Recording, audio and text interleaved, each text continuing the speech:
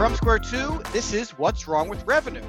I'm Mike Lieberman, CEO at Square 2, and along with my longtime friend Eric Kalis and co-founder at Square 2 and six-time entrepreneur, Eric and I will answer the questions CEOs have every single day. What's wrong with revenue? You can be part of the livecast show where we'll answer your questions every Wednesday at 4 p.m. Eastern, or catch the show on demand on YouTube and on all your favorite podcast networks. Also, check out all our audio and video content on Square 2 Plus at the square2marketing.com website. Enjoy the show.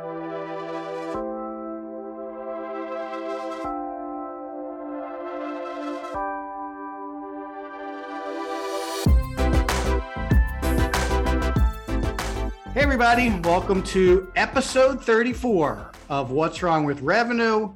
Today we're going to be talking about you're not designing your campaigns properly. Eric, glad to see you back from your trip up north and your bout with the pandemic. How are you feeling? I am back in the game, Mike. Good. I'm glad to hear it. For everybody who is used to listening to us or watching us, let everybody know how you get access to the show. We're on YouTube. The Square 2 Marketing channel features all the What's Wrong with Revenue episodes. Check us out there. Subscribe to the show. Watch the show. Like us and leave us comments. We really appreciate it. You can get the show on all your favorite podcast platforms. And if you're into video, head on over to Square 2 Plus at square2marketing.com/square2plus.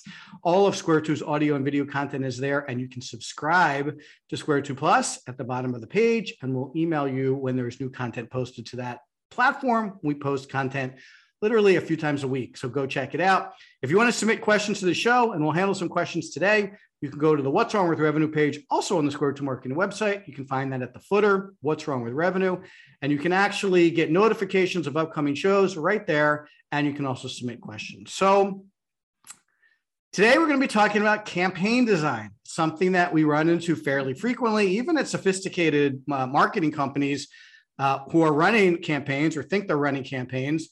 Everybody wants to do them. Hardly anyone knows how to design them effectively. A set of paid ads on Instagram is not a campaign, or I guess it would be a small and likely inefficient campaign. But most of what we're going to try to talk about today is multi-channel, or as we like to say, omni-channel campaigns, and understand what we mean by that. It's going to be kind of important to our conversation today. So, again, a single email, probably not a campaign. Some people might think that is a campaign, but hopefully we'll be able to reset your expectations about what a campaign is today.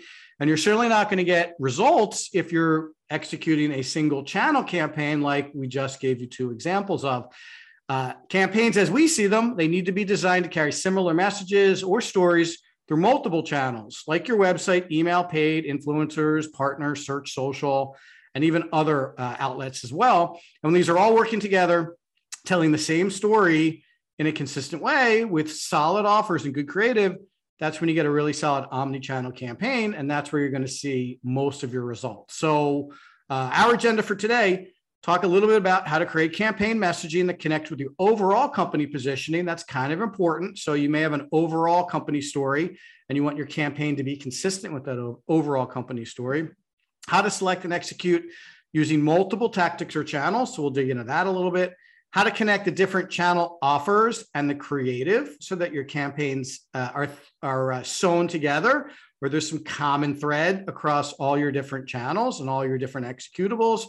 How do we track success of the campaign? Because that's really important. What else? It really comes down to campaign results. And then how long to run the campaign? That's a question we get offered and asked often. In fact, that is one of the questions today. So we'll probably cover that in the question and answer section. And Eric, kick us off. What do you think about this campaign design question? Yeah, so a lot of people come to Square 2, our firm, and they are like, I need results. Results are such an open-ended topic. It could mean so many different things to so many different people. What they really mean is, I need to grow my revenue. And luckily, we have a show called What's Wrong with Revenue. If they clearly enunciate, I have to grow my revenue, well, that's a very direct charge for us, right? This is what we have to do. So a lot of times people will jump to the tactics before they'll talk about the strategy. And we've talked about that many times on our show. Campaigns are no different. Let's run a paid campaign on LinkedIn. Okay, great. Let's do it. So the actual listing of the advertisement on LinkedIn is one of maybe 20 components of a really good campaign. But to your earlier explanation, Mike, people think that just advertising is the campaign, and it's really not. Let's start with the definition of campaign. We'll take two different kinds of campaigns, political campaign and wartime campaign. Nobody says we're going to beat the enemy. We're going to fire one bullet at them, and then the war will be won. Campaigns take a long time over much land and different kinds of weapons and different people implementing that to get to the ultimate goal of winning the war. Well, if that's really the case, then how could you say that a campaign where you send out one email is a full campaign? Is it a tactic? Absolutely. Is a rifle a tool? Of course it is, but it's not going to win the war. Political campaigns. Everybody, I decided I'm running for the mayor of Philadelphia. That's it. Go vote.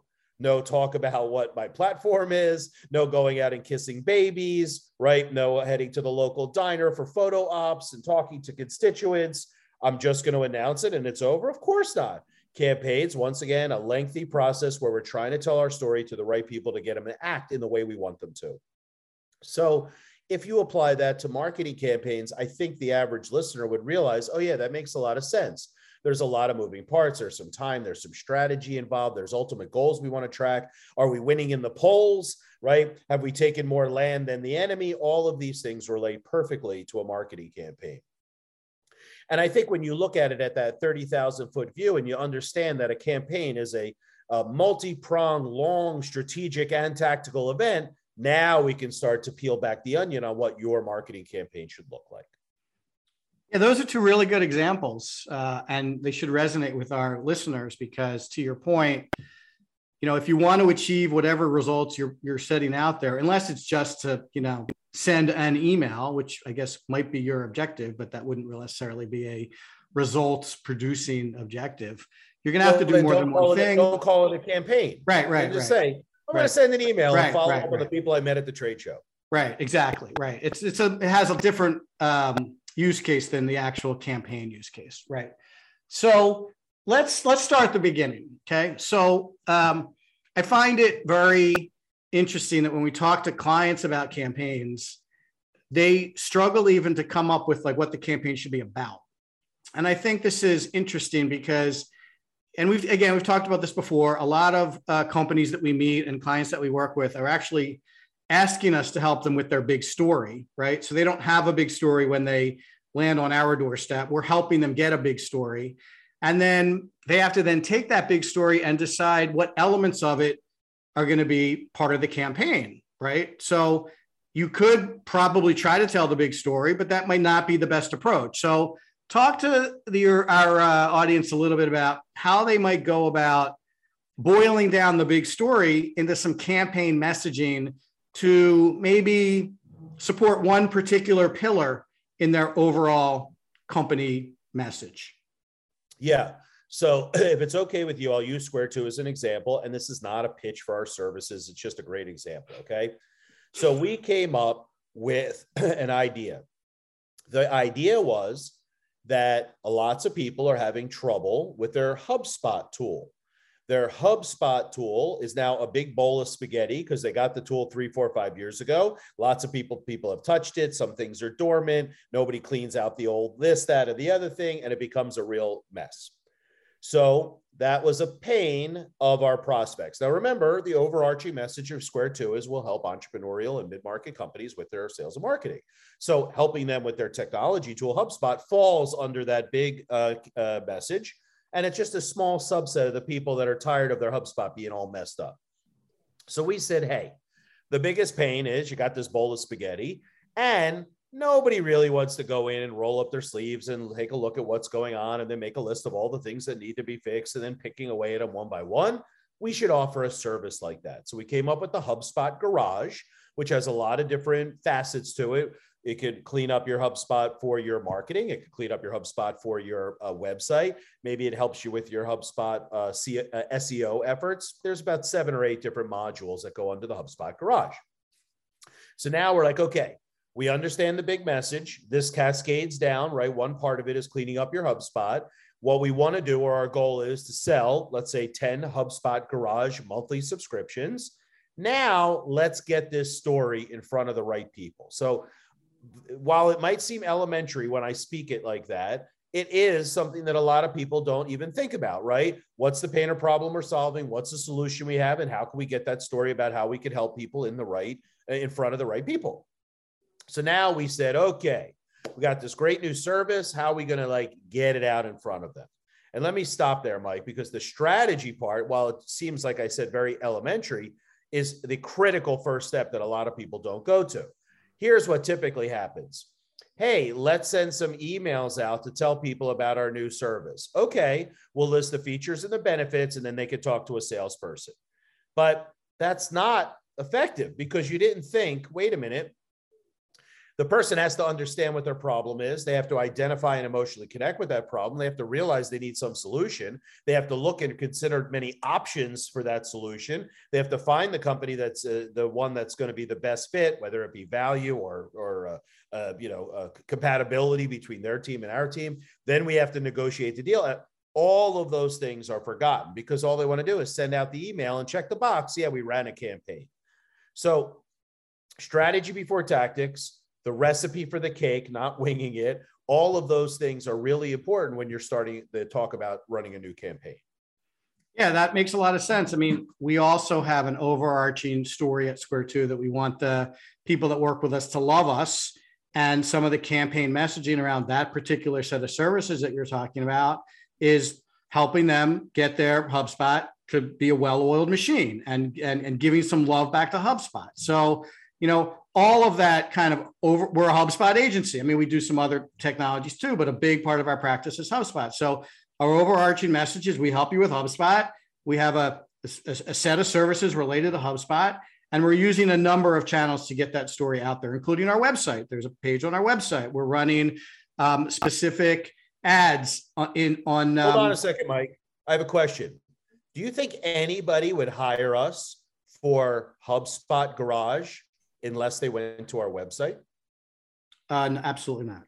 Okay. So once again, let's send out some emails. Think through that. Well, where do we want them to click through? Well, let's make an amazing page on our website that shows off the product, answers all the questions, addresses concerns, makes them feel safe, right? That's a big thing because you don't want to run a campaign without having a landing page or a page in your website that someone can go to find out everything about what you're talking about. So Once again, there should be no campaigns without a matching landing page.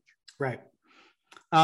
Just to give you another example that helps with this, we also build websites at Square 2, and we're planning a webinar at the end of June about websites and why you should love your website, which fits in with loving your agency. And that website, which is going to be co-presented by us and HubSpot, we're going to get HubSpot to help us promote it. We're building our own set of promotions to support it.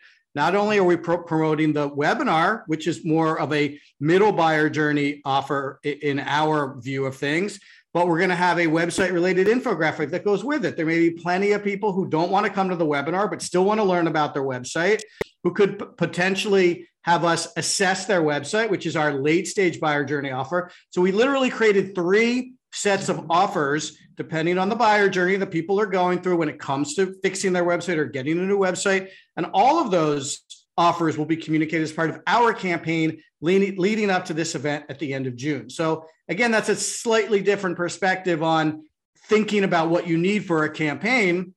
And then we're going to promote all of those offers across a multitude of channels to get the people who know us, the people who don't know us, the people that want to know us, the people that maybe know us a little bit through HubSpot. Everyone's kind of coming to the table with a slightly different perspective, and we want to be able to talk to all of them. And not only once, you guys have probably read the research, but it takes like up to 12 touches, I think, today to get someone to do something. So, I want them to see us on Instagram. I want them to see us on LinkedIn. I want them to see us on search. I want them to go to our website. I want them to go to the registration page. I want them to take a look at the infographic. I want them to see us through HubSpot's eyes. Like, those are all important awareness executables that you're going to need to drive a total campaign, right? So that's how you guys really need to start thinking about campaigns, like an overarching message for the company. How does this specific campaign fit in? And then what are the touches required to get someone to go from uninterested to interested to eventually wanting to talk to you about doing business? So it's a little more complicated than I think a lot of people think. It takes a little more work than I think a lot of people in some cases are willing to put into it. But the more orchestrated and thought out your campaign is, the better it's going to do. And we're going to talk about performance in a couple minutes. Yeah. So that omni channel that you just described is so important. Man, these guys are everywhere. And I'll give you a quick example. On my recent trip, one of the straps of my backpack is starting to fray. Well, it's Tumi, right? I bought Tumi. I paid the premium price because I wanted the premium product to really hold up in all of my travels. And now, after 7 years, I'm guessing, Bonnie couldn't remember either, the backpack's giving out. So I went to the Tumi page because they don't make my backpack anymore. And I wanted to find out what's the new thing, right? Now, remember, I'm coming in cold. Nobody sent me an email. I didn't click through. So this is more organic. Now I am seeing ads for Tumi products, right? They're retargeting me. The page I went to learn about it was amazing. Multiple videos, super close-ups, videos of clients saying how happy they are. Like, they really thought through, what is this guy going to need to buy a $500 backpack, not a $99 backpack, a $500. Let's think through every question they might have. Then, of course, even though my backpack is giving out, there was the link, match it with a piece of luggage. I'm like, wait a minute, my backpack should match. I like the matchy thing, right? Now they got me going for a $2,000 purchase when all I had was a fraying thing, because they thought through, what can we do to make this person happy, but also cross-sell them and upsell them and really drive some revenue? Yeah, it's such a good point. Let's talk about the tactics a little bit, because you mentioned an interesting one, which is retargeting. So just so everybody knows, Eric went to this website. The website placed a little cookie in his browser, and now Tumi or whoever the advertiser is can keep serving him ads, whatever ads they're interested in serving to him based on, what website and what he was interested in when he went to the Tumi website. So that's just another example of a tactic that should be in your campaign that needs to be orchestrated around the same message that the product manager for Tumi backpacks is trying to get out there to position those backpacks versus the other $500 backpacks. Because Eric has choices. While he bought the Tumi backpack originally, someone does a better job marketing to him and he's in the market for a backpack. He might, I don't know what the other expensive backpack brands are, but he might buy a Gucci backpack. That would be funny, right? Yeah. He might buy a Gucci backpack if they get to him, before Tumi or in a more engaging way. It's Tumi's business to lose, but it's easy to lose it if you don't execute the campaign properly. Well, what's interesting is it's a $500 backpack and I'm cheap to begin with. Now I'm okay with spending, for good value, because it did last 7 years of 50 trips a year. But I Googled best backpacks for road warriors, right? And Tumi came up as one of the options. So I don't know if that was public relations or they actually created or curated that content themselves and placed it there. But in the places where it needed to be, now I'm feeling better. Now they also introduced me to Briggs and Riley, Briggs and Stratton. No, Briggs and Stratton is like an engine, right? Briggs and Riley. So other brands are out there too. And once again, Tumi had the comparison thing. So they're doing all the right things to get me to buy this expensive backpack. Now, what I think is interesting is that nobody wakes up and says, I'm going to spend $500 on a backpack today, right? There's some thinking that's going on, especially someone who perhaps is a little bit more cost conscious.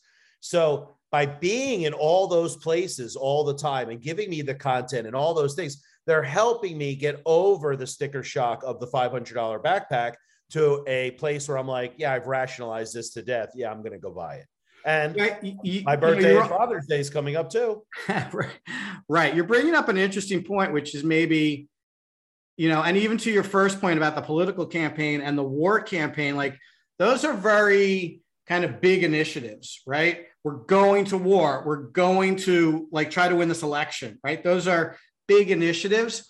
And I'm not sure campaigns always are big initiatives anymore. And as we're talking about your purchase experience, it's almost like they're planning a one-to-one campaign to you, right? They were there when you searched, right? I'm sure they picked up that intent data that you were searching for those particular things. They had already perfectly placed the comparison content that you're right. I'm sure they curated that and put that out there and ranked it for best, backpacks for road warriors, because that's important to them. And they came up. They're willing to go up against the other people in that article because they're comfortable that they can, win most of the time on that. So you're reading that, you're feeling more comfortable. You're going to their website, you're getting a page there. The page has questions. Maybe you downloaded something else to compare their stuff versus someone else. So it's like a campaign, a one-to-one campaign. It's just as important today as the one-to-many campaign. In fact, I would argue that the companies that execute marketing the best and the most efficiently are running those one-to-one campaigns, maybe even more frequently, or at least as frequently as the one-to-many campaigns. And our audience should think about that, because today with technology, you can really run a lot of one-to-one campaigns at scale. Like what we just talked about that Eric's experiencing, they are running that one-to-one campaign at scale. They're using automation to serve up the remarketing, probably Google or some other product like that. They've properly identified keywords and worked to optimize their content in Google search engines. They're serving up the right web pages based on user experience and the questions that they have and how far they're getting down that page. They are really, I'm sure you'll get an email in a couple days from Tumi talking about their backpack collection, because you're in their database and they know what you're looking for. So they're running a one-to-one campaign at scale, which is something that you really ought to consider, because there's tons of data that personalized campaigns work better than kind of mass marketed campaigns. Now, this is a B2C example, but keep in mind that the experience Eric is modeling is the same experience he wants for his B2B transactions also. So, if you're a B2B marketer thinking like, oh, this is not for me, you're wrong. You have to figure out how to execute those one-to-one campaigns at scale, even if you're a B2B company, because you know what, you're still doing business with a single person who's going to make a decision to whether they want to buy your manufacturing services, your products, your software services, your professional services. It doesn't matter. Someone's going to decide whether you're the right company for them. They're going to influence that decision at their company. They're going to share information with other people at that company. It's a one-to-one conversation, and the campaigns need to be designed accordingly. So I just Googled, Tumi is doing $762 million in sales in 2019. I don't have anything more recent. Mike, do you think they have the budget to run a billboard campaign? I would say they do have the budget to run a billboard. What about radio and TV? They definitely have the budget for that also. But they're not. Why do you think that is? Because they found a way to do these one-to-one campaigns very effectively. At scale, right? And they're a lot less expensive, right? Right, because remember, if you put up a Tumi billboard on I-95 in Philadelphia, how many of the 100,000 visitors going by are actually even like in the market for a Tumi? I would say a small percentage, maybe. Right, but the way the advertising model works is that it's the impressions of everybody driving by. People that don't even travel, people that could never afford a Tumi, right? Yes. People that could afford a Tumi but would never spend that money on a Tumi. But they are leaning in to the one-to-one digital campaign, going right after the people that are interested or fit the profile of who they want to sell to. And I find that to be so 2022. They're like really grabbing hold of this omni-channel digital approach, as opposed to just, let's just shotgun it out there and see what happens. I mean, or like, I think this would be a more reasonable example, because I do still get these, like sending you a catalog or sending you a postcard, because I do get, high-end consumer stuff that comes to me in a catalog, and lots of times I leaf through it and throw it out. I mean, and that catalog was very expensive. The photography, the materials that they're using to produce those catalogs, like I get it. They have a high-end product and they want a high-end catalog, but it's just not the best way to run a campaign to, in my opinion, most people. I would agree. That same information that they use to create the traditional brochure could be just repurposed to a wonderful experience. Like lean into Pinterest as opposed to printing a brochure. Like there's so many ways they could spend their money without printing and mailing. Yeah. A couple of things before we get into questions. So we want to connect the different channels, right? So there's a couple of ways to connect these different channels. One is obviously with a message. So if you're having similar messages be delivered through your social ads or your paid search ads or your emails and your retargeting and your website, that's one way to keep the campaign consistent. Another is with creative. Like you want to make sure that you have the same kind of creative approach to all those different channels, which means potentially picking the same images, the same artwork, the same colors. And that might not necessarily be brand colors. If you're running like a campaign that's maybe seasonal, you might have fall colors or summer colors. So you want to like keep those consistent. So the creative and the messaging and the offers, like we talked about some offers for our upcoming webinar with HubSpot. You know, we're going to want to have all of those offers included in all of our campaigns across all of our channels to drive as many people at the different stages of their buyer journey into our funnel and then into having an experience with Square 2. Whether they download something, watch something, sign up for something or not, we want them to continue to get the same experience and the same message and the same feeling, regardless of what channel they're connecting to. So that's one way to keep these different channels and offers consistent across the campaign. The other thing I want to cover real quickly is how do you track success? And Eric, you can comment on this. Eric, you're going to go to probably the macro level of success, which is closed business, obviously. But there are so many ways to track success when you're looking at these campaigns now, especially digitally. You know, the billboard might be challenging to track success because who knows how many people saw it. And I don't think you're whipping out your smartphone while you're driving down the highway at 70 miles an hour to start trying to find their website. So I don't even know if putting some kind of tracking code or do they put QR codes on billboards now? That doesn't seem safe either, right? That seems, not so safe, right? But haven't you seen QR codes on TV commercials now like that? Absolutely. That I don't even know how quickly I could get my phone out and get that picture snap before they're on to the next thing too. If they were running it during a sporting event and they ran it 3 times, I guess they're like the first one is to tee it up and the next 2 they'll actually capture some conversions. But right. It's an excellent way to integrate and track. Yeah. So, I mean, everything digital is trackable. So you can track how many people come to your website and how many people convert. You can track where on the website they're converting and where they're leaving. If you're running remarketing campaigns or paid search, you're obviously tracking impressions and clicks and then conversions on your website. So there's so much data associated with the success of the individual campaign elements that can be rolled up to the overall campaign as well. And then, maybe you are trying to track leads generated or sales as a result of the campaign. So revenue attribution is a very trackable metric. It might be difficult to attribute revenue to a specific channel in your campaign, but I don't think it would be difficult to attribute revenue to the overall campaign. And I think if you're looking for some advice on how to consider revenue attribution, I think you want to look at the overall campaign, because do you really care if they came from paid or they came from search or they came from an email or they came from a retargeting activity? I think you generally want to know, is our messaging working? Is our creative working? Is our overall campaign strategy working? Are the tactics as a whole working to drive people into the business? I think that's a little more important than, carving out paid Instagram specifically. I mean, I think I would want to know how it's doing, but I don't know if I'd really be so concerned about how much revenue is that one specific channel generating if the overall campaign is performing. Eric, you have an opinion on that? No, I think you summed that up beautifully. All right, cool. And then the last question, and Eric, I'll let you handle this question, is how long do you think people want to, and this is actually the first question too in our list of questions. Now I'll just ask the question because we can get into questions as well. So this is from Pam in North Dakota.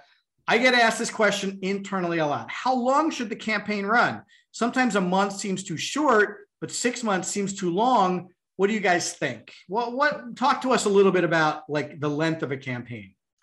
Yeah. So I like the way that Pam from North Dakota bracketed that, right? 6 months is too long and a month is too short. Well, a month might actually not be too short if it's a specific dimension of the campaign.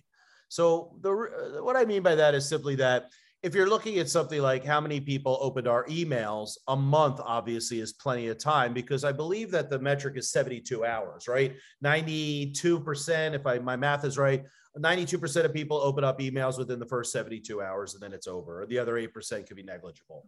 So it might be less for something like email. But today's topic is omnichannel campaigns. So when we want to look at it on the whole, I think that actually a few days or a few weeks is actually too small. The reason being is that if you're retargeting me and I don't click till the fourth time, which is 2 weeks from now, and then I start on my journey then, and it takes me 30 days to figure it out, you don't want to cut yourself short. What I like to do is I like to take temperature readings along the way.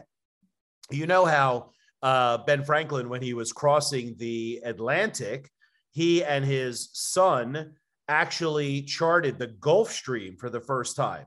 And how they did it is by taking readings at temperature readings at 1 foot below the surface, 6 feet below the surface, and I think it was like 20 feet below the surface, all day on the month-long trip across the Atlantic. And by using those readings at different levels, they were able to put together the whole picture of where the Gulf Stream is, how it moves, and all the other dimensions. And I think it's a good example for campaigns also, right? You can dip your toe in the water after a week or so and see what the initial results are for certain tactics. Maybe go a month on 90% of the tactics, and then maybe 3 months on the entire campaign. But I think you'd have to give it a full quarter to run using an omnichannel approach before you got 92% of the results in, and that could give you an indication or insight as to should you continue this campaign, increase it, get rid of it, and so forth. I think that's a good general rule of thumb for our audience to take away. I think the other overlay would be, what your objective of the campaign is, right? So if we're going to run a campaign to promote a webinar, promoting it 3 months in advance might not be worthwhile, right? Am I really going to sign up for a webinar in August when it's May? Like, probably not. Like, remind me when we get a little closer is probably what I'm going to think, delete, right? Or ignore. So, if we're running a campaign to drive webinar attendance, then, maybe a month is enough, or maybe a little bit longer than a month would be enough. If your sales cycle is 6 months, then you might consider a longer campaign also, because it's going to take more reminding, more touches to get people into that sales cycle, get them into their buyer journey, manage them through their buyer journey. And that campaign would need to be spaced out longer. I would design a 6-month campaign completely different than I would design a 1-month campaign. So I think there are some strategy questions that you would need to answer before you really decide how long your campaign needs to be. And then, to Eric's point, set the appropriate milestones for performance along the way and make sure you're tracking appropriately. And if you're not, you should be able to, even if it's a short-term campaign, be able to go in and make some adjustments. If our retargeting isn't working, well, let's take a look at the page we're sending them to. Or let's take a look at our retargeting criteria, or let's make sure our cookie is firing properly, because something doesn't look right. We need to make those adjustments in a couple of days if we're running a 1 month or a 6-week campaign. If we're running a 6-month campaign, we might be willing to let that run for good 3 or 4 weeks before we start looking at it. So, Pam, I would put a little context to your question around length in terms of what you're trying to get the big action as a result of your campaign. What do you want people to do as a result of the campaign? Okay, I got a question here from Bilal in Minnesota. How connected does the campaign messaging need to be with the overall company messaging? Do you see this disconnected frequently? And we talked about it a little bit, Eric, but what's your advice for Bilal here? Of course, it has to be connected. 1 + 1 = 3, right? We're getting momentum now. I think that if you're doing a good job of the big story, the overall company message, the overarching message, it's always going to go back to your prospects and clients, right? The message that you're designing is supposed to resonate with them emotionally. If that's the case, then you already have one leg up, right? Because you're already making that connection. They understand that you have their best interest in mind, or you're solving some problems or something like that. Now go down to a 1A in a campaign where you have a specific solution for one of the issues that causes pains. And if it's tied together with the overarching message, you're just getting that synergy of the two pieces working better together. If I have an auto body shop and all of a sudden I start to get emails about low-fat diet cookies, I'm like, wait a minute, this is an auto body shop. Well, when you dig a little bit, the wife of the owner happens to be passionate about dieting and created this cookie recipe, right? But the people that have been listening to the auto body message about, don't do without your car, make your used car look better than your new one, solve an accident problem, whatever. Now they have this message out of left field about cookies. They're not really thinking that through. In fact, they're violating the relationship they have with their customer base who has been loyally listening to their messages with a overt attempt to sell them something. And that really loses credibility in the marketplace. So I do think that they have to tie together as much as humanly possible. Yeah, I agree. And, if we go back to your example of the one-to-one campaign at scale, if you have a good overall company story, then it's not too hard to, and now I'm going to use a very specific B2B example.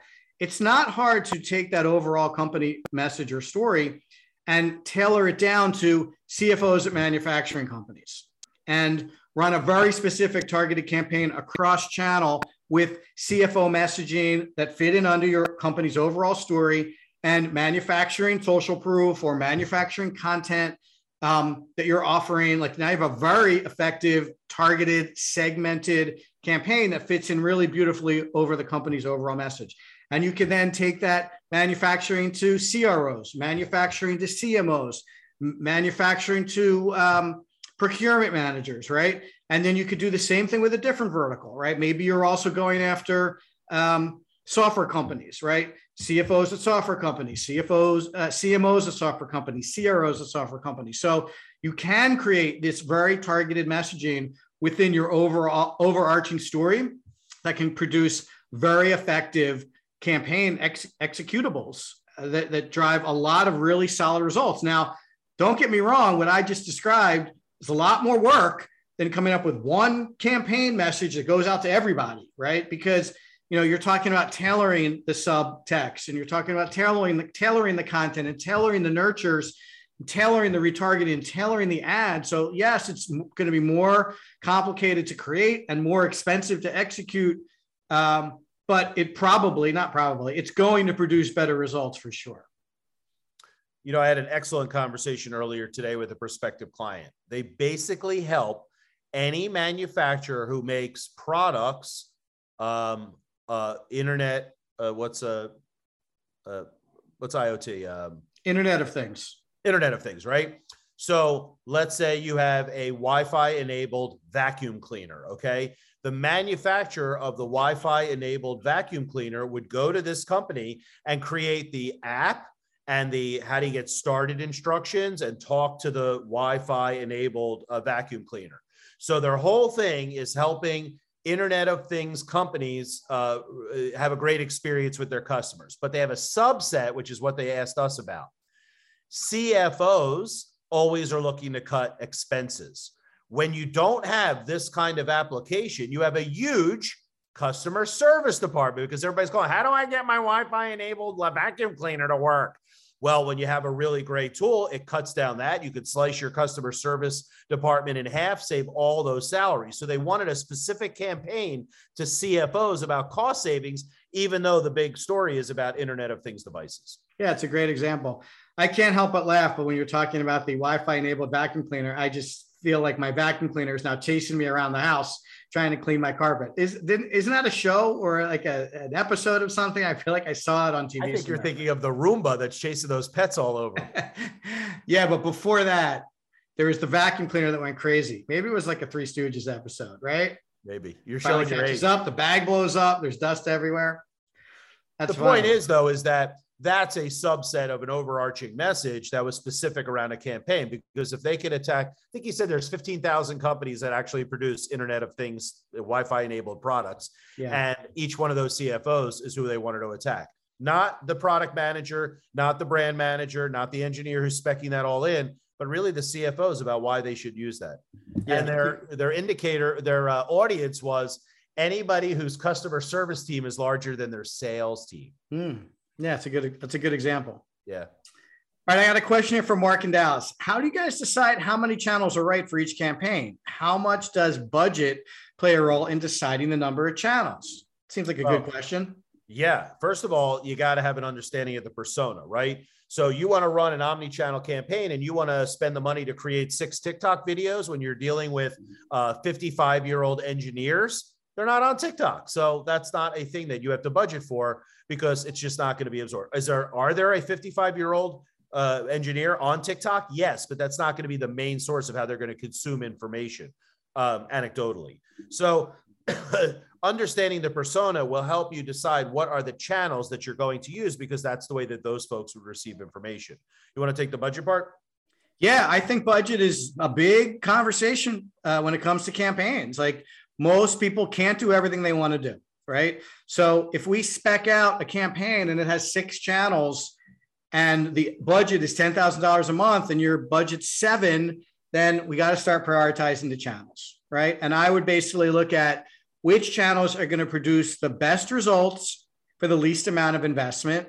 And I would start with those and, line them up and keep, check until I get to my budget. And when I get to my budget, the ones that didn't make the cut are the ones that are going to probably either cost the most and have the potential to produce the least amount of results, or maybe they might not be the most expensive, but they're the most risky or have the chance of producing the least amount of results.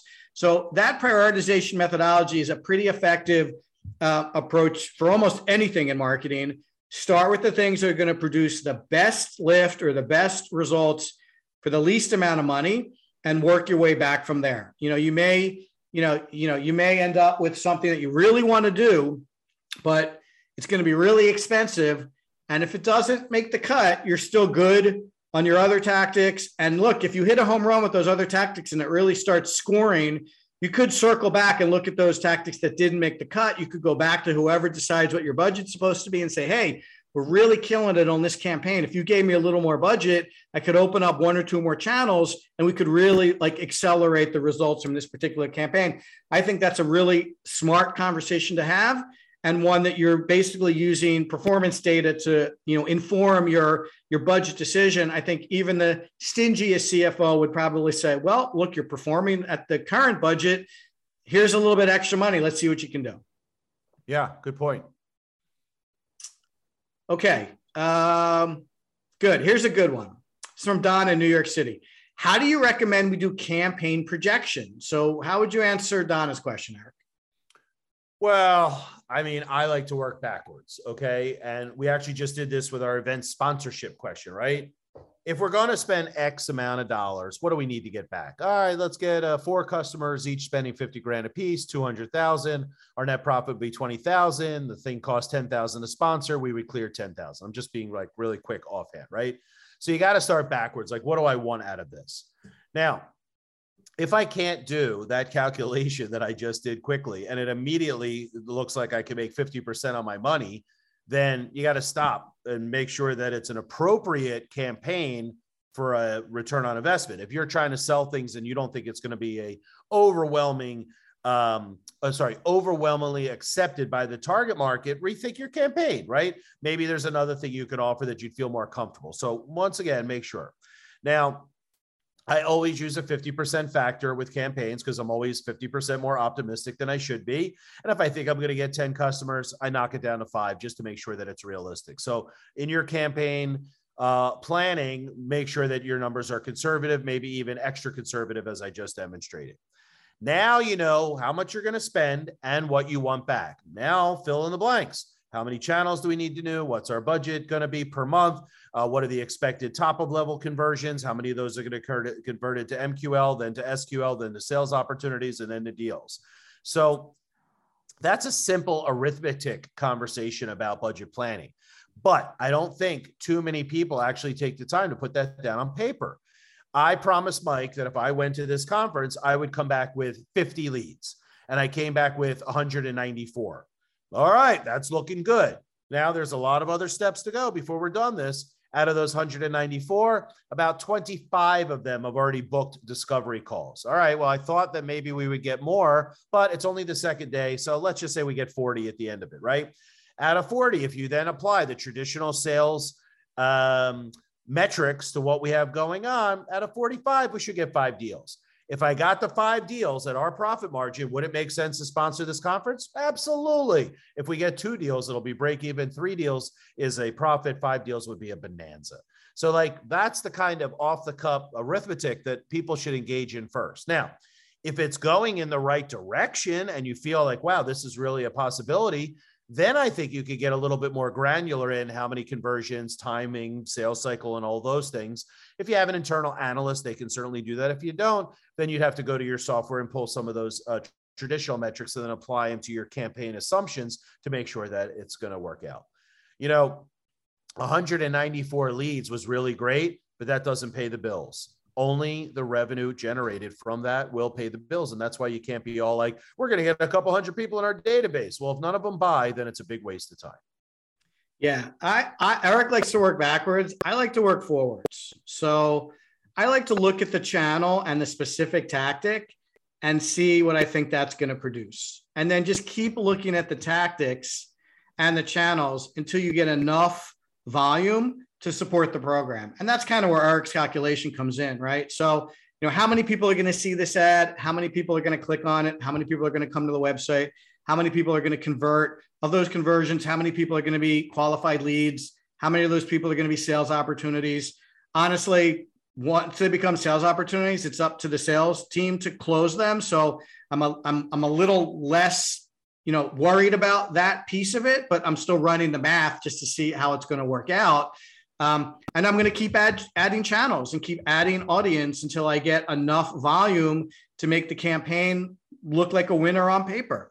So either one of these approaches, I think, work. Both of these approaches have the end game in mind, which is not impressions or clicks, but, good quality leads handed to the sales reps, or even potentially proposals or closed business, right? So, yeah, depending on your relationship with sales is where I would stop my math, right? If your relationship with sales is really tight and you're being held accountable just like they are for new business and revenue, then I would run the math all the way out to the end and say, look, we're going to run this campaign. Here's the top of the buyer journey. Here's the bottom of the buyer journey. And here's how many new clients I think we're going to get out of it. Obviously, that makes a lot of sense. If your relationship with sales is just team me up with good opportunities, then I would stop the math there and be like, look, how does 50 good opportunities sound? Sounds great. I'll take it from there. That's going to depend on your organization and the culture of your revenue efforts. But both of these are pretty straightforward analytical exercises where you look at what you're going to be executing and you just do some estimating. Now, if you've done these before, you can look at historical performance and it gets a little bit easier. When you're looking at social advertising, all of these social platforms will tell you your available audience. So how many people are going to see your ads, whether it's 50,000 or 500,000 or 5 million, you'll have some idea how many people are going to see it. They'll also basically show you generally what the impression rate is and the click-through rate. So, these platforms have so much data that you can run all the math right there.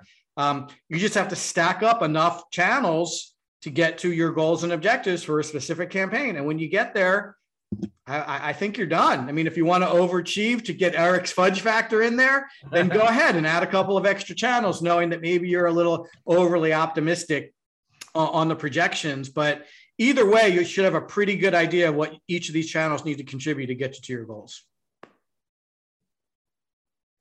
Okay. I'm going to skip a question here just because it's timing. Let's see.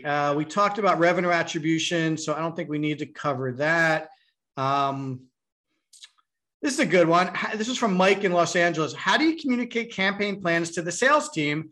How about the customer service team? So let's look at revenue a little holistically. So how do you get sales and customer service involved in the campaign execution? Yeah, I don't think that, the most standard SOP, standard operating procedure would be create the whole campaign and then just teach them what's going on. I think that's a bad move.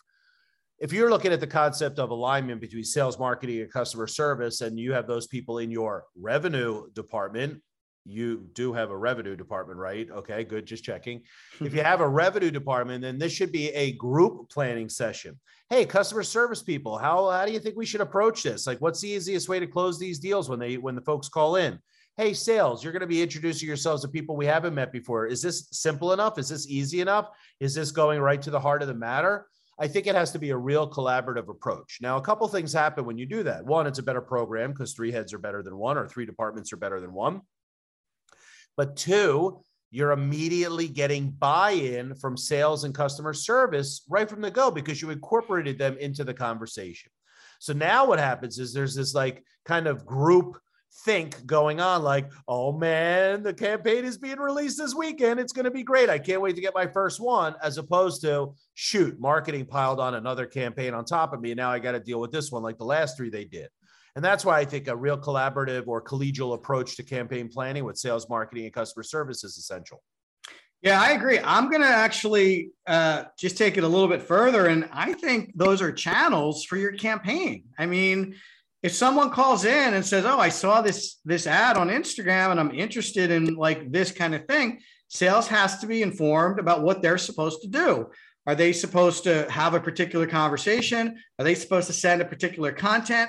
Are they supposed to enroll this person in a particular sequence or automated set of lead nurtures? Like, you have to include them as a channel in the campaign. And the same thing with customer service, especially if your campaign is targeted at customers, which, by the way, is an often neglected area where revenue is hiding. You almost need to spend as much time running campaigns to current customers as you are running campaigns to prospects. So Eric is 100% right. You have to include them in the process so that they understand what you're doing. But I think you got to think about them as a channel too. And if people do connect with them, they have to know exactly what to do and how to do it to keep that experience top notch for those people that are connecting with them. So they need all the tools. They need to understand the timing. They need to be trained on the campaign so they know what you're going for and what comes next. And I like to actually include them in the campaign. So if you're sending stuff out, send it to them too, so that when someone does call them and they're like, oh, I saw this email the other day, like, oh, of course, the widget 5000 email. Yes, I know exactly what you're talking about. Let me answer some of those questions for you. By the way, we have a video prepared for people who have questions. Let me send it to you. Oh, and we have this knowledge base with FAQs in case you have some other questions. Let me show you the link to that. Like, it's such a better experience when they're like, oh, can I take a look at what you're looking at? Which we hear this a million times as consumers. Can you send me what you got so I can take a look at it? Like, that's not good. Like, everybody should be on the same page and they should all know exactly what's going on. I'm going to encourage you to really include them as another channel in the campaign to make sure that experience is really tight and robust when someone does enter into some kind of exchange with you guys. Anything you want to add to that? No, that's great. Okay, thank you. All right, so let's see. A couple more questions here. Okay, this is a good one. Marianne in Seattle. How about content? Is this part of your campaign planning exercise? So I know we kind of talked a little bit about this in terms of Square Two's campaigns, but what if I'm a manufacturer? How does content fit into my campaign executables? Oh, come on, manufacturing. There's so many moving parts. Plus, manufacturing in general is a very visual and like descriptive kind of thing you're selling. So I think that it really weighs heavily into content. So let's talk about the persona for a second. If I'm a persona and I'm thinking about manufacturing, I got a lot of questions. How are these finished? How fast? How are they packaged? Right? All those things that come with it. Content gives you a great opportunity to answer those questions and really kind of expedite their moving from just the consideration stage into actually buying. So while manufacturing sometimes might be classified as pedestrian, aka boring, it's really not, because for the person who's buying it, it's an exciting move. It's an addition to their arsenal of tools they can use to manufacture. Whatever they're making turns into an opportunity to make profit. It's very exciting. You just got to tell that story on their terms. Yeah, we talked last week about how sales is no longer in control of the buyer journey and that prospects are executing their own buyer journey. In fact, I keep seeing more and more data in the research that it could be as close to 90% of the buyer journey is now self-moderated by consumers, by prospects, and sales is really getting brought in at the very end to just facilitate a couple of specific questions.